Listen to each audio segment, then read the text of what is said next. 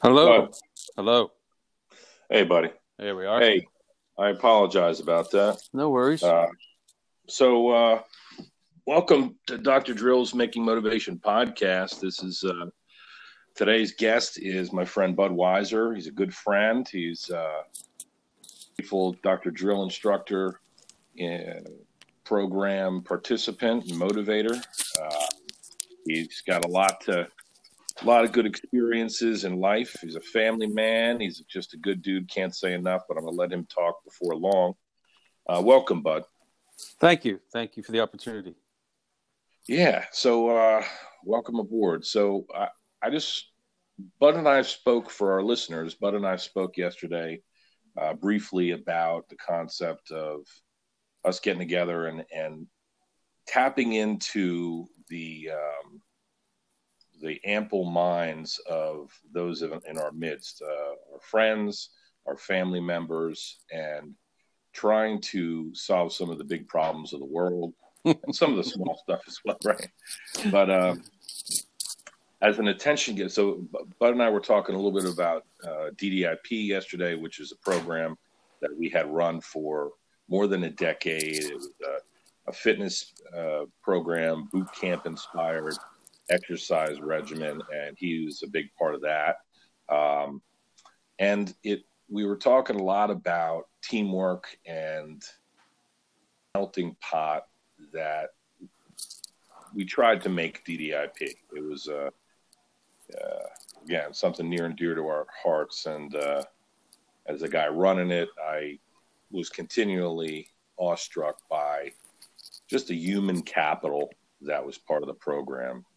Different folks, different ideas, different from different backgrounds, and the commonality was hard work and exercise and friendship, and there was a lot of good that came from it. But if I could, a friend just sent me a cool article this morning. The author was Sebastian Younger. He wrote the Perfect Storm, which was later made into a movie, and he also wrote a book called Tribe.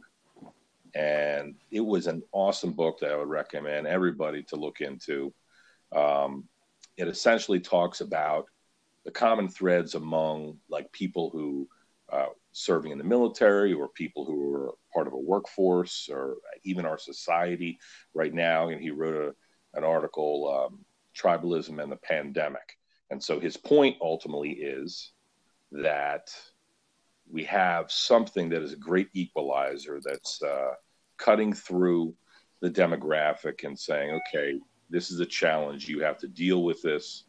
And this is, of course, the coronavirus pandemic. So nobody is untouchable. And in that, we have an opportunity we finally have something in common, everybody, every walk of life. So we had better stick together. So I would like to scratch that itch during our conversation today. But first, I would like to hear a little bit from you, Bud. Tell us a little bit about yourself.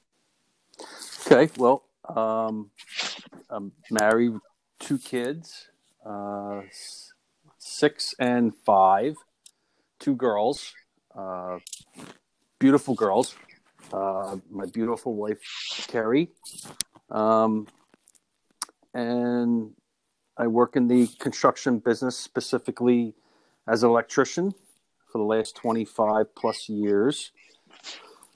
It's taken me across the country to Rhode Island, Washington, Oregon, Florida. So I was a DJ for a little bit, for about 12 years of my life. DJ'd weddings and parties. That was a lot of fun. And then when I started to have children, I realized I wanted to stay home and spend time with them. So I retired from DJing and started staying home on my Friday and Saturday nights. Appreciate it. Yeah, and I love DDIP. Love the exercise and the camaraderie that it brought, and it was a different atmosphere. It was a different animal than anything else that is out there. It was different. It's exactly what I needed. So. Have you seen, Bud, if I may, what interesting, first of all, about you kind of made light of the DJ background. 12 years is a long time to be a DJ, bro. Yeah, yeah. I would just do weddings and parties, and I never got into the school dances. Never got really into the bar scene because, you'd be locked in till 3:00 in the morning every Friday. Saturday, you had no life. I still wanted a life. I still wanted to go to Phillies games and go to the shore and do what I wanted to do. So I worked about half the weekends out of a year. And I never advertised. It was all word, hearsay and word of mouth. The cool thing I did while doing that was I was a part of the Relay for Life cancer fundraiser at the Ben Salem High School football stadium. Cool. So I would set up 4 huge speakers I would rent on the stadium seats and just blast the music across the whole stadium. And then, people would be walking for 24 hours straight. I'd play from 6 a.m. to 11 p.m. and then start it back up at 6 a.m. Sunday and play them, wake them up with the Bugle Boy at blaring it on, 12 max volume, So that's awesome. That's cool. Yeah. That sounds like something cool to be a part of too, It was great. It was great. I did that for about 6 years. Was part of that. So every year it was cool. Yeah. That's awesome. What are some of the things you might miss about being a DJ? Oh boy. I can't say the characters. I mean, you meet a bunch of characters and you can pretty much point them out, like exactly who's going to be the guy that's going to embarrass, somebody, or the guy that's going to come up to you and say, hey, this will get them out on the dance floor. And then you play that song and then you got an empty floor. And, then you got the guy who's, at a wedding, the best man that takes his best man speech and he talks for 45 minutes. Well, that's great. That's great. It's just 45 minutes less that I got to worry about. I've seen some of that. In my day where the nerves will get to the best man or the booze or a combination, and they'll go diarrhea at the mouth for quite some time. Yeah, and then they hand it over to the maid of honor, right? And then the matron of honor, and then she'll spend about 20 minutes to 25 minutes saying something. So you kill about an hour there. Yeah, everybody's waiting around to eat dinner while these people are talking. No disrespect, but keep it short and let the people eat. Yeah, it's amazing. I've seen that phenomenon. You go through that stage of I don't know, your late 20s, early 30s, or whatever, where you're going to a wedding several times a year, and you see all those things you're talking about play out. And I would imagine that working in that industry, there would be some things that would be a little bit of routine or continually encountered sort of scenarios where on the dance floor. What's the most often, or what song can you no longer stand listening to? Electric Slide. As a result of Electric Slide, can't do that. Actually, no. I love music. I love all types of music, and depending on my mood, depends on what I listen to. But I grew up with Motown, and I didn't grow up, but I grew up liking it. And I enjoy Motown and rock, and then hair bands and pop music, and you kind of get a feel for it. But there were times that I would come home from a wedding and just drive home and not listen to any radio at all. I just wanted complete silence and I don't want to hear any more songs. I'm just going to drive home in complete silence. But that's interesting. Yeah, no, there's nothing really. Everything, I just love music. So, it was fun. It was a fun time. I was talking to one of my students recently, and she said we were just starting out the summer semester, and she said identified herself as a music therapist, or she worked, I think, in the senior citizen setting as a music therapist. And I found it very interesting talking about with our theme of bringing people together and everybody singing to the same tune, dancing to the same tune.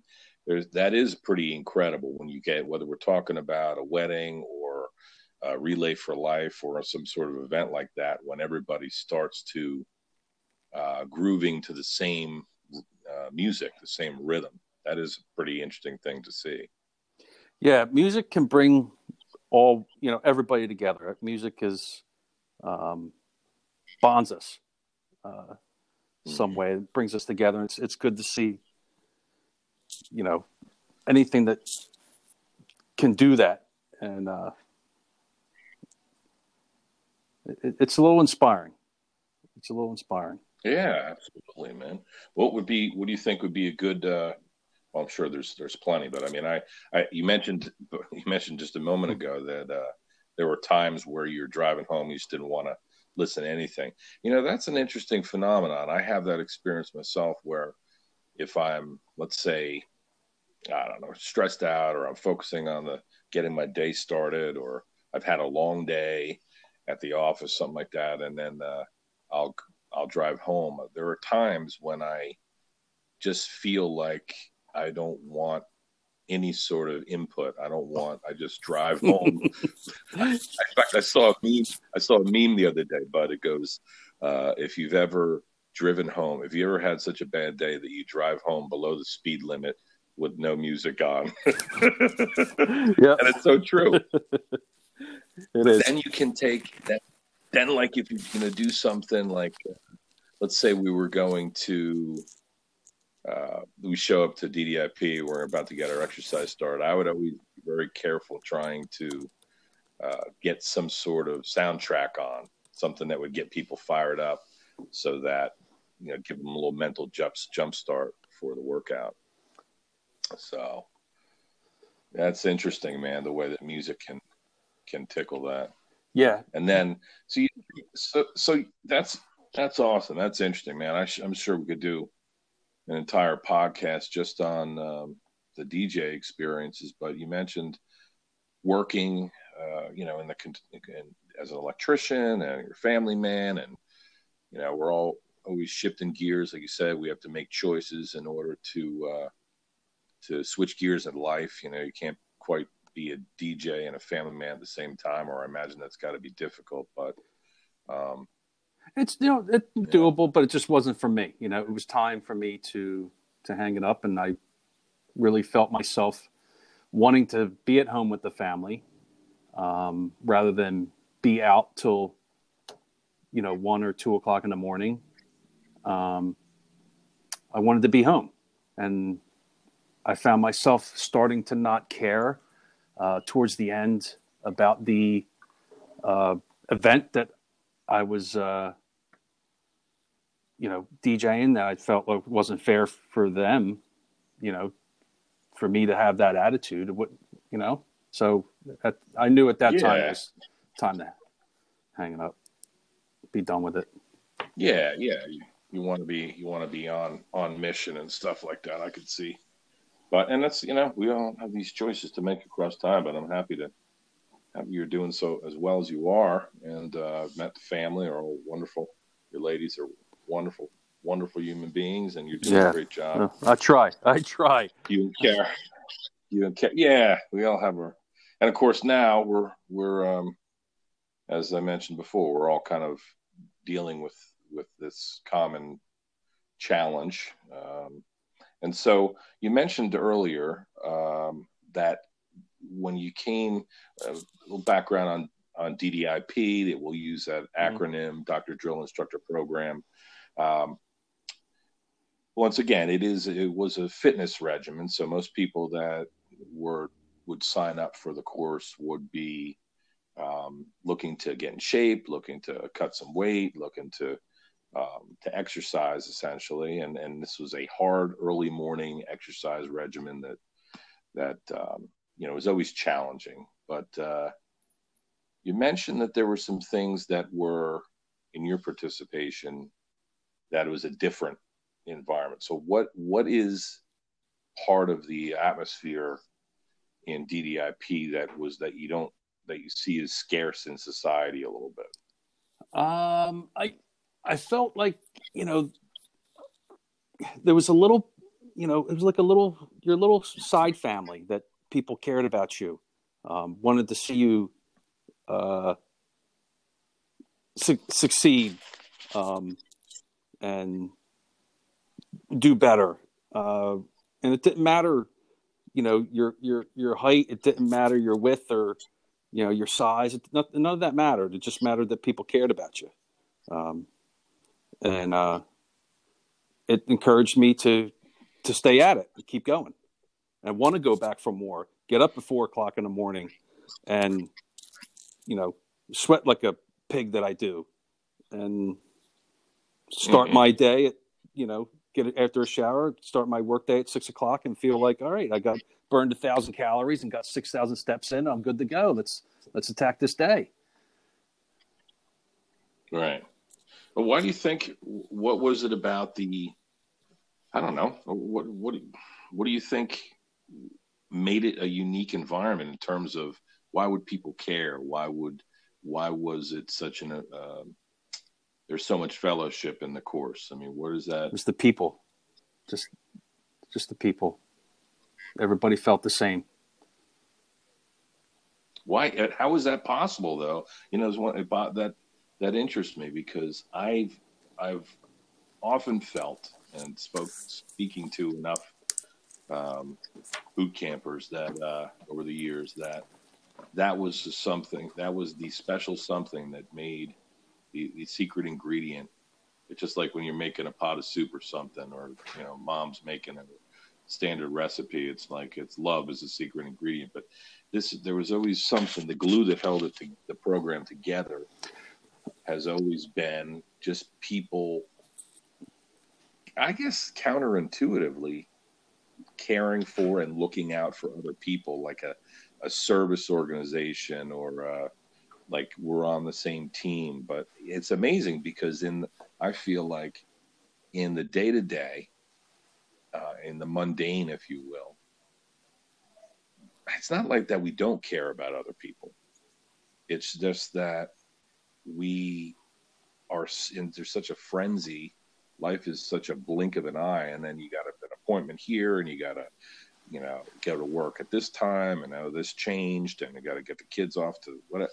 There's so many little details that make us, our society, a little callous, a little like not chummy like that. That chummy quality. Frankly, I guess when I started DDIP, it sprung from my experiences in the Marine Corps, where you're part of a team, and you talk about a melting pot. In my first unit, I had everybody, people from the South, from the North, from all points, black, white, Hispanic, everybody. And nothing was crazy because nothing was sacred. If you had I always say, if you had the big nose or the little dick, somebody's gonna you were gonna be known as the guy with the big nose or the little Peter, and people were gonna have fun at your expense.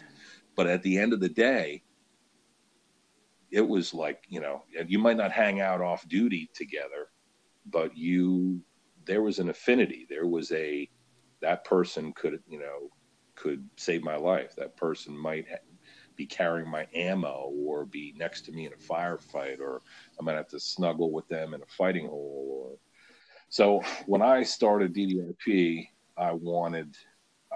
it was definitely by design. I mean, or it just part of my experiences. So I wanted that to manifest in the program, and I could not believe how people took to that.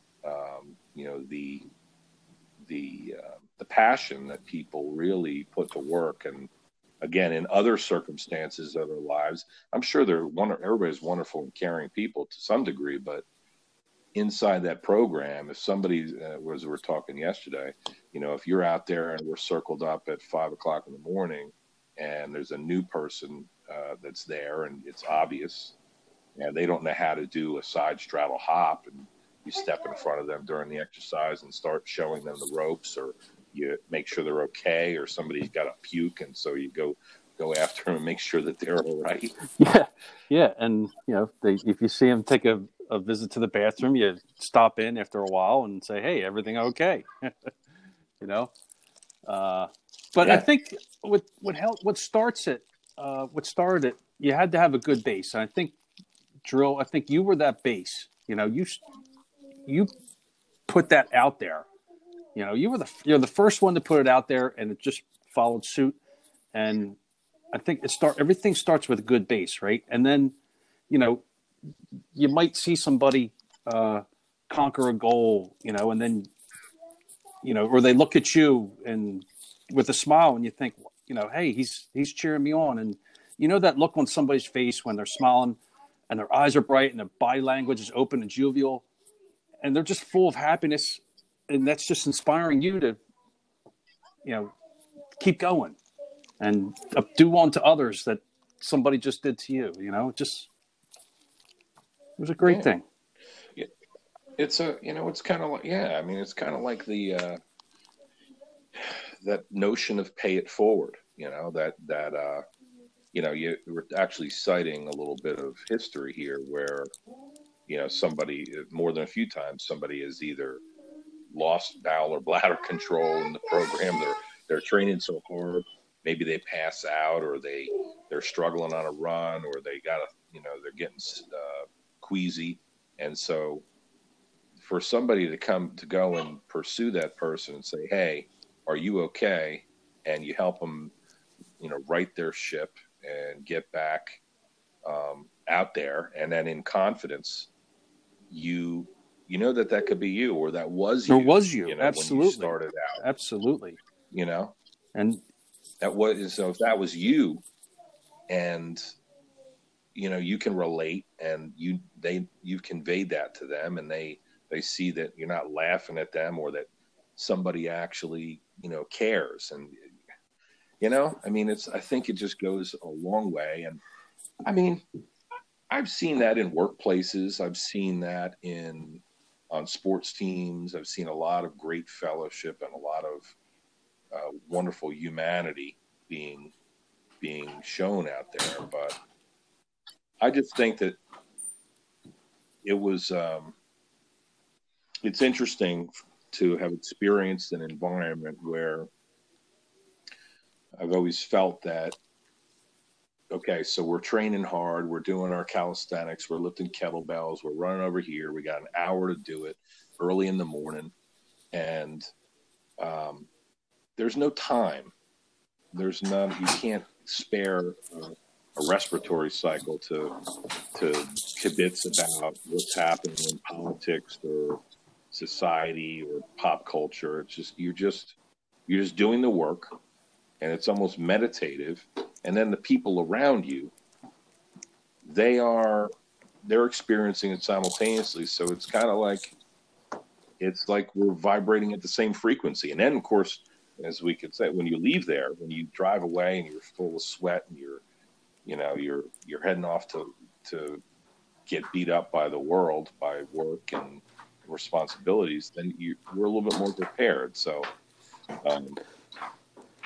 yeah, it's exactly. And you know, we all know that, you know, we all know life's not easy, and we all have our ups and downs, but we all know that about each other. And when we would come together every morning, your religion and politics and differences just all got set aside. You have, like you said, you got an hour to do this. Let's get it in, and you got 5 minutes to take a breath, go get a swig of water, get back in formation. Let's go, and you got it done. And it's everyone has our stories, and life knocks us down, drives us backwards. But when people decide that they want to stop that, and they pick themselves back up and they move forward towards their dreams or their goals, or to, hey, I did 5 push-ups, or I did 10 burpees, and, I wasn't able to do one when I started, Right. It's just keeps you motivated. It's inspiring. Absolutely, man. I was just thinking about what we're talking about, this fellowship there. Yeah, there's a great comedian. You ever watch Sebastian Maniscalco? I have, yeah. Yeah, so he's got a skit, and I think it's pretty. It's in relating to the, I guess, just the way society flows, the way we treat each other in society, or tells a story about back in the 80s. Well, back in the 80s and before, there were these, neighborly.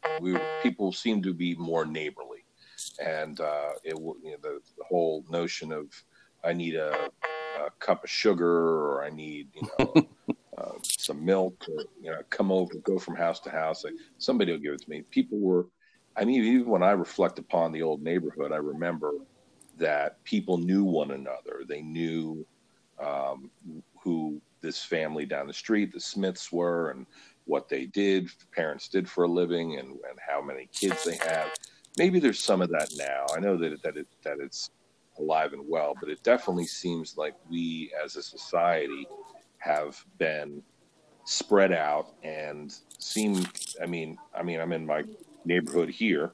I know some of my immediate neighbors pretty well, but there's a lot of, it's not as much like that. So Sebastian tells a story about how Italian moms, and when back in the day, the doorbell would ring, and the mom would be like, "Hey, we got," even if it was somebody unannounced, Mrs. Jones comes over for a cup of sugar. She says, "Hey, come on in, Mrs. Jones. Here, we got a cup of coffee. We got, hey, no kids, nobody touched that carrot cake because it's for company's coming over. We got company." And then now, he describes these days where somebody rings the doorbell and people are like, "What's that? Who the hell invited somebody over?" Yeah. And I don't know when but that's real. That's a funny thing I think everybody can relate to. My dog barks, and she charges the door, whether it's a jogger or a family member. Yeah.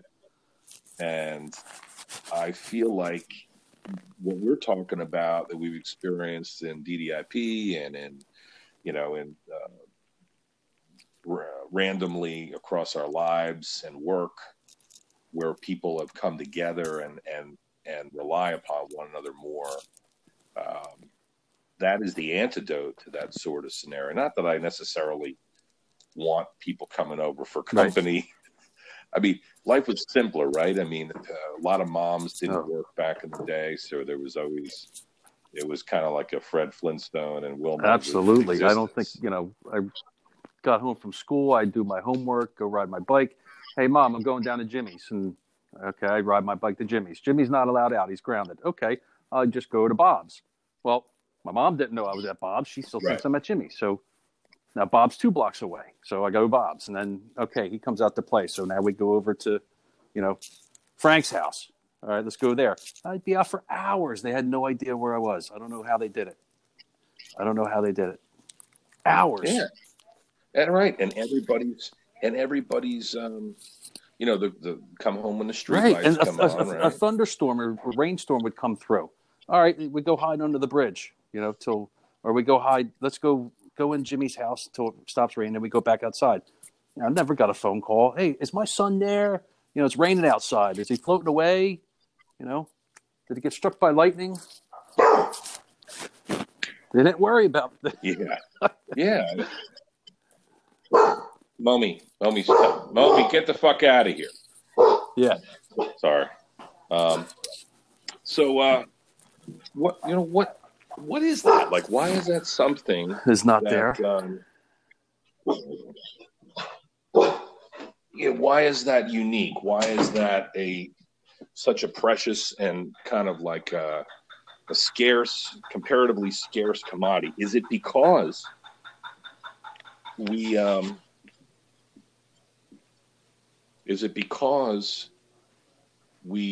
are so busy, we become so focused on producing, and just both parents typically work, and the family unit is I don't know. There was also trust there.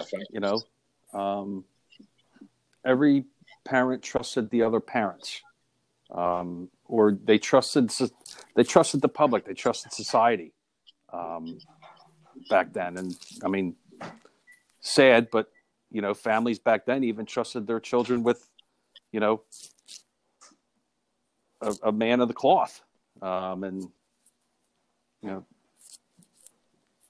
so not that sure, burned us a little bit. It did, but there was a huge trust there. Like, I can remember them. Oh, so and so went down to the Cape May or down to Ocean City with Father so and so for the weekend on a retreat. Oh, nice. He got asked, but the other altar boys didn't. Like, years later, you're like, oh, there was trust. There was trust there. Yeah, there was trust. I trusted you with my child, and it went to the community, to the neighbors, to Jimmy's mom, to Frank's mom, and I don't know. They just didn't worry about children playing outside. And the lights came on, time to go inside. And here comes the mosquito truck, spraying his spray. And we got to ride behind the smoke. Let's ride our bikes behind the smoke. And breathe that in. Right. I'm still alive. And many times though, despite some clear violations of trust, it was honored. We all had a friend. I had like surrogate parents and stuff where, like you said, hey, I'm going to sleep over, Johnny's house, or I'll be down at the park. And we all went down the park, and there were common places where we would play and we would run around and chase the ice cream lady and all that stuff. And those were, there's still some of that, but it's amazing. It seems like it's the stories that our parents would tell us about the things that they would do when they were kids. And now it's like Groundhog Day. Now we have our stories that we tell, and it seems like the world has changed so much. Of course, technology's changed. Technology is... it's changed. We had our video game consoles, back then. I know I had in television, my friend had Atari, and somebody else had whatever. I forget what the other one was. But, then there was a time that my mom would say, hey, enough of that, turn it off, go outside and play, and I would get locked out of the house. Right. Yeah, absolutely.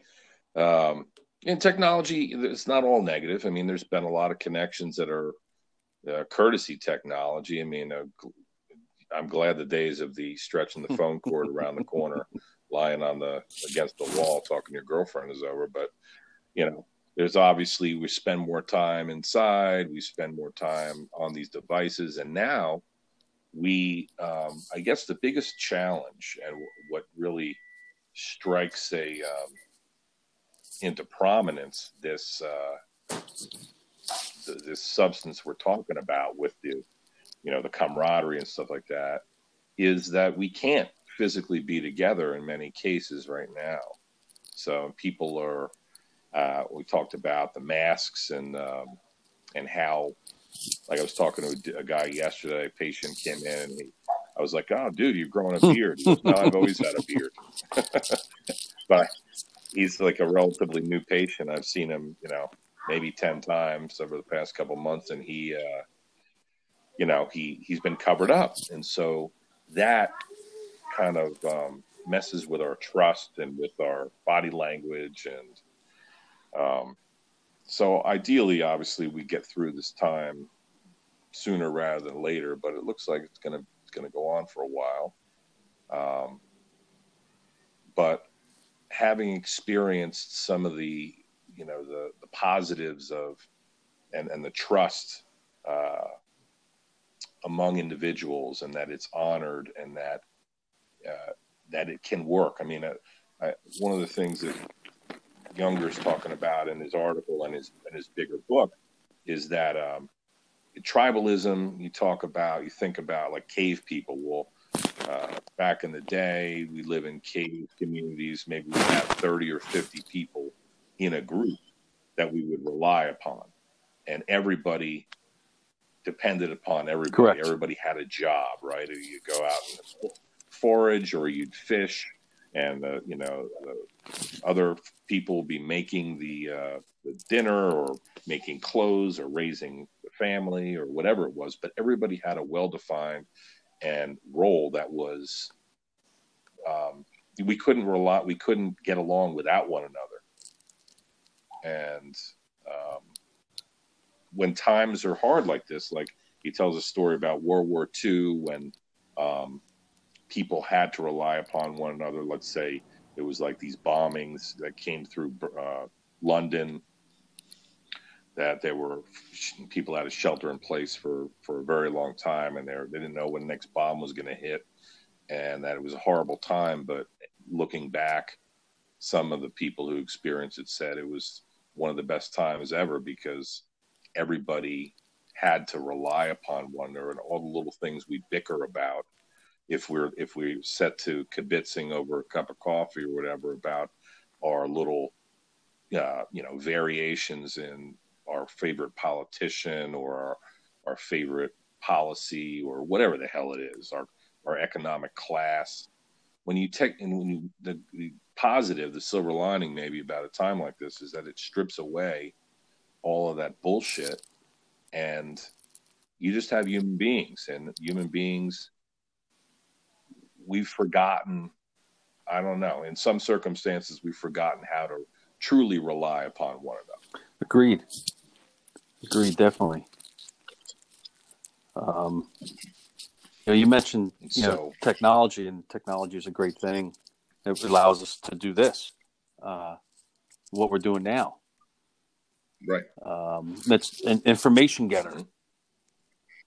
You had to wait till the 6:00 news to get your news. Now it's immediate. It's right at your fingertips. But we're survivors.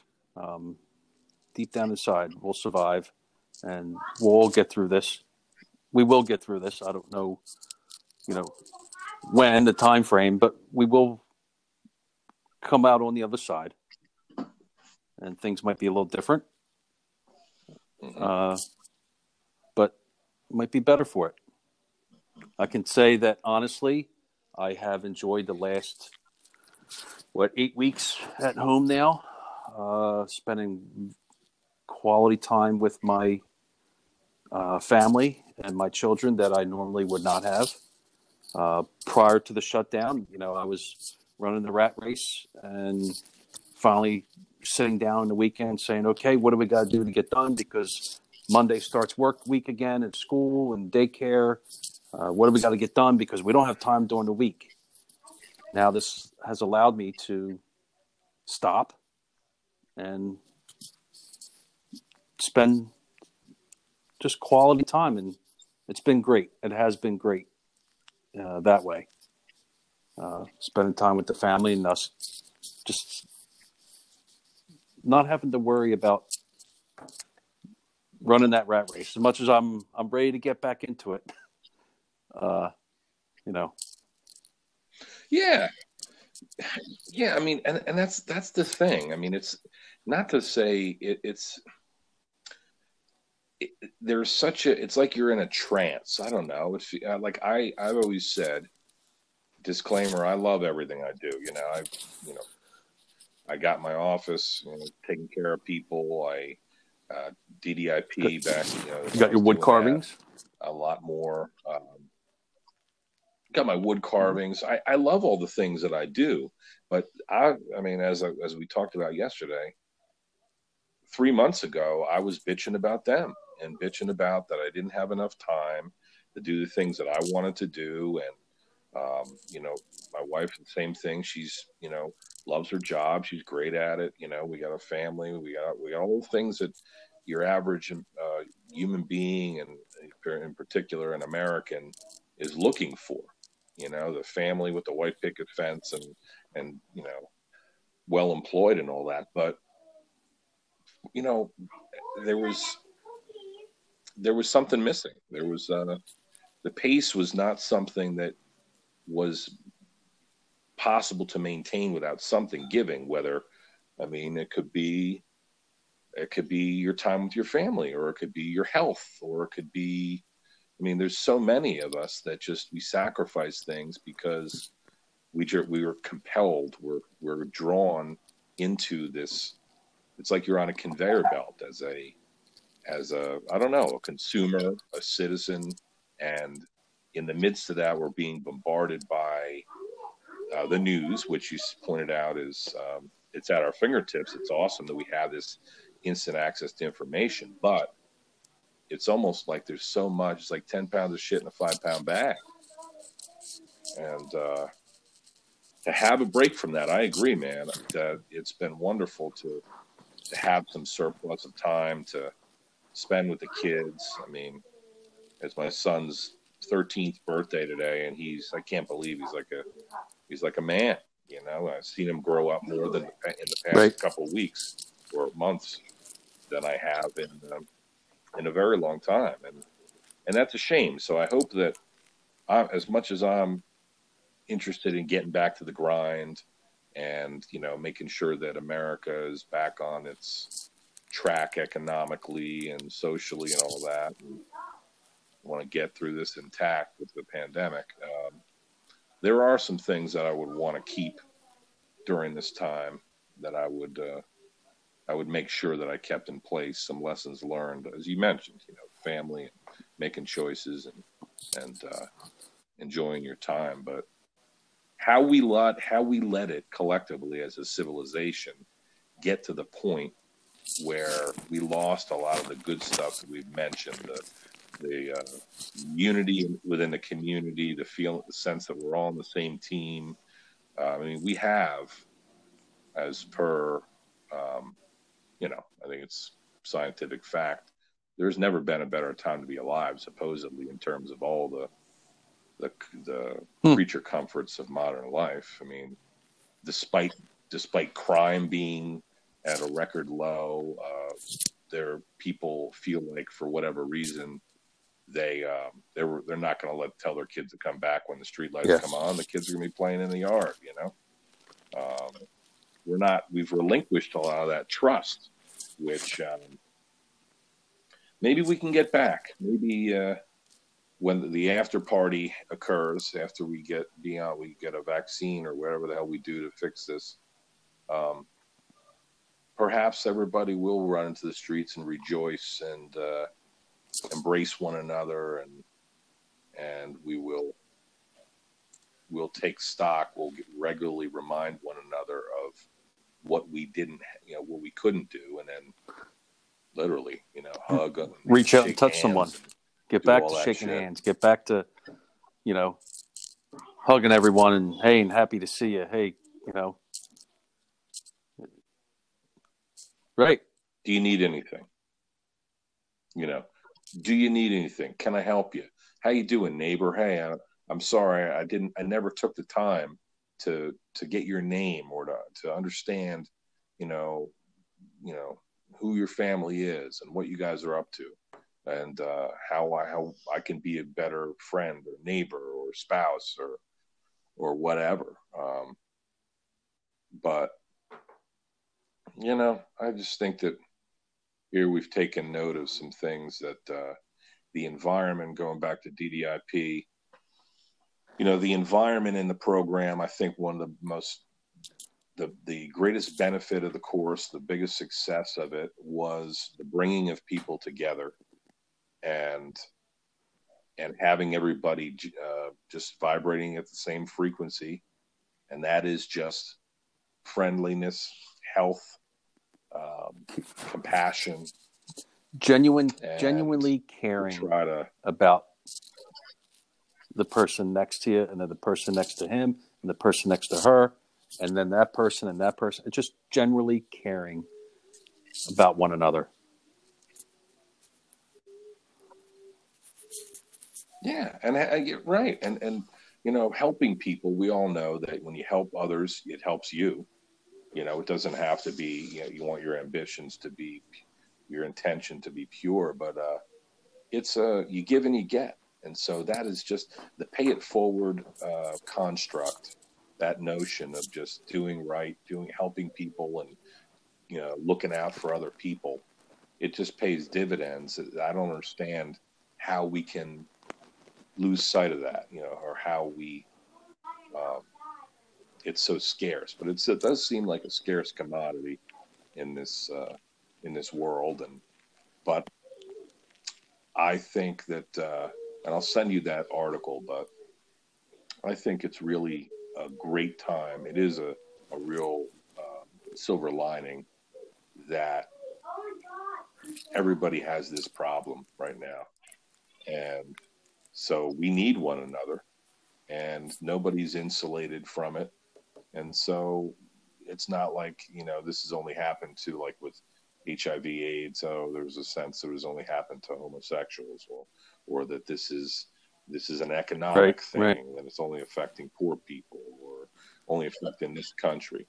Well, it's affecting, we were so naive about it that I think that even the people at the highest levels in our society assumed that this wasn't going to become an American thing. It couldn't happen to us, Well, now we see that it can, and we need to stick together and circle the wagons, so to speak. School circle. As soon as the coast is clear. Yeah, speaking. Yeah.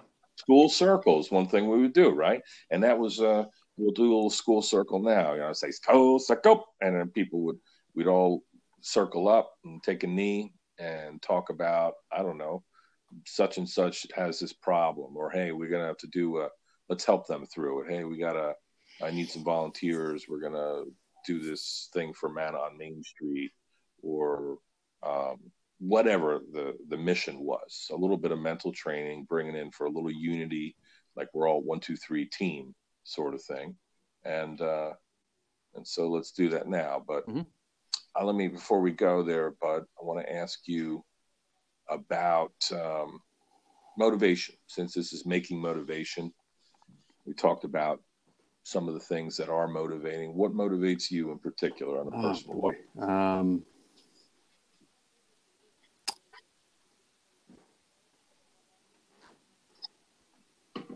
My family, not letting them down, being there for them.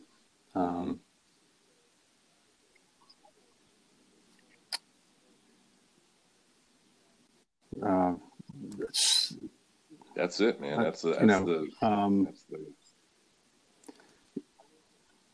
all walks of life. You see people doing good things, and especially in today's current events. No matter where I've lived in my life, I always had good friends around me. They helped me through tough times, celebrate with me. They show me kind of love that can exist through respect and mutual bond and adoration. And right now, everybody's doing what they can. And it might seem little, but to them, it's a big deal. To them, it's a big thing.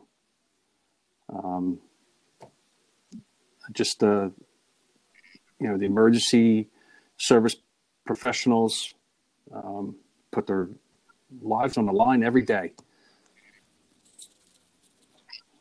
Up down to everybody, the world, just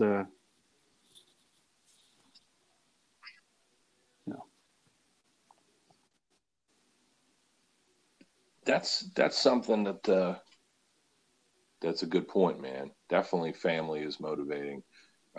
Motivates us to want to do our best, to want to represent well, to want to make them proud, to protect them. And you mentioned the first responders, which, as we discussed yesterday, I believe, we know everybody's got a friend or cousin or whatever who's a nurse and who's doing a great job and working on the front lines, or a cop or a firefighter or EMT, and it's an interesting thing, because when somebody's out there making sacrifices for you, but you can't, unfortunately, you haven't been under care by that nurse or that doctor or that EMT.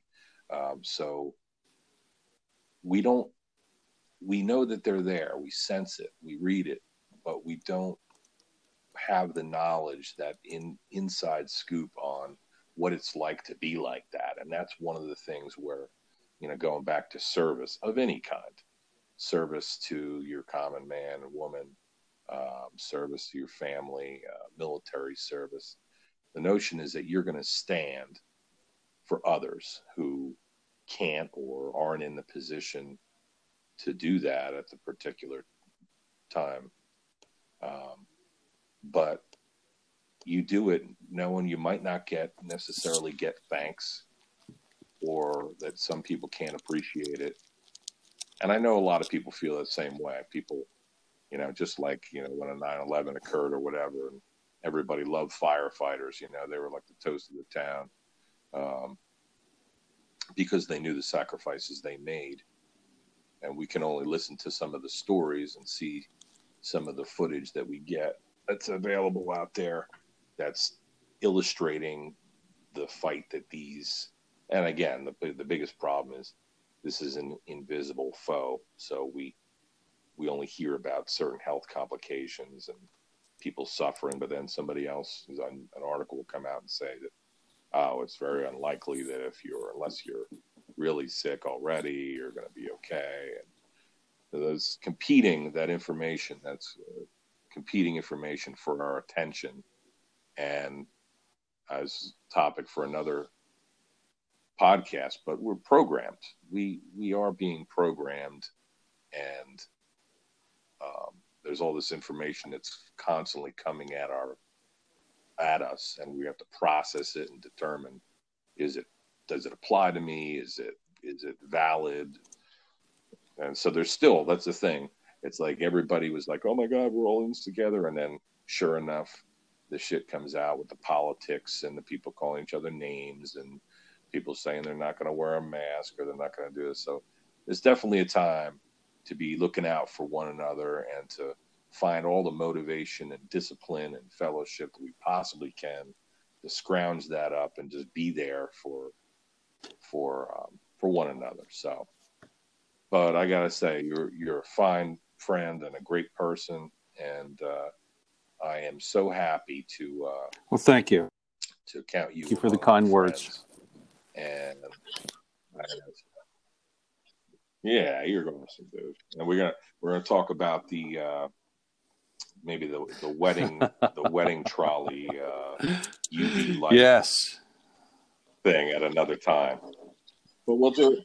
This is a successful podcast, and so listeners, I want to just remind you one more time. What I'm going to try to do is, on a daily basis, I'm going to try to do maybe an hour podcast with some of the most interesting, awesome people in my life.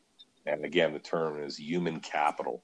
We've got a lot of human resources out there, people who are just like you and I, and they've got some things to impart of value and some stories to tell. So today was me and Bud Weiser. Appreciate great friend, and I love you like a brother, buddy. Love to the family. Enjoy your day. Thank you very much. Take care, my man.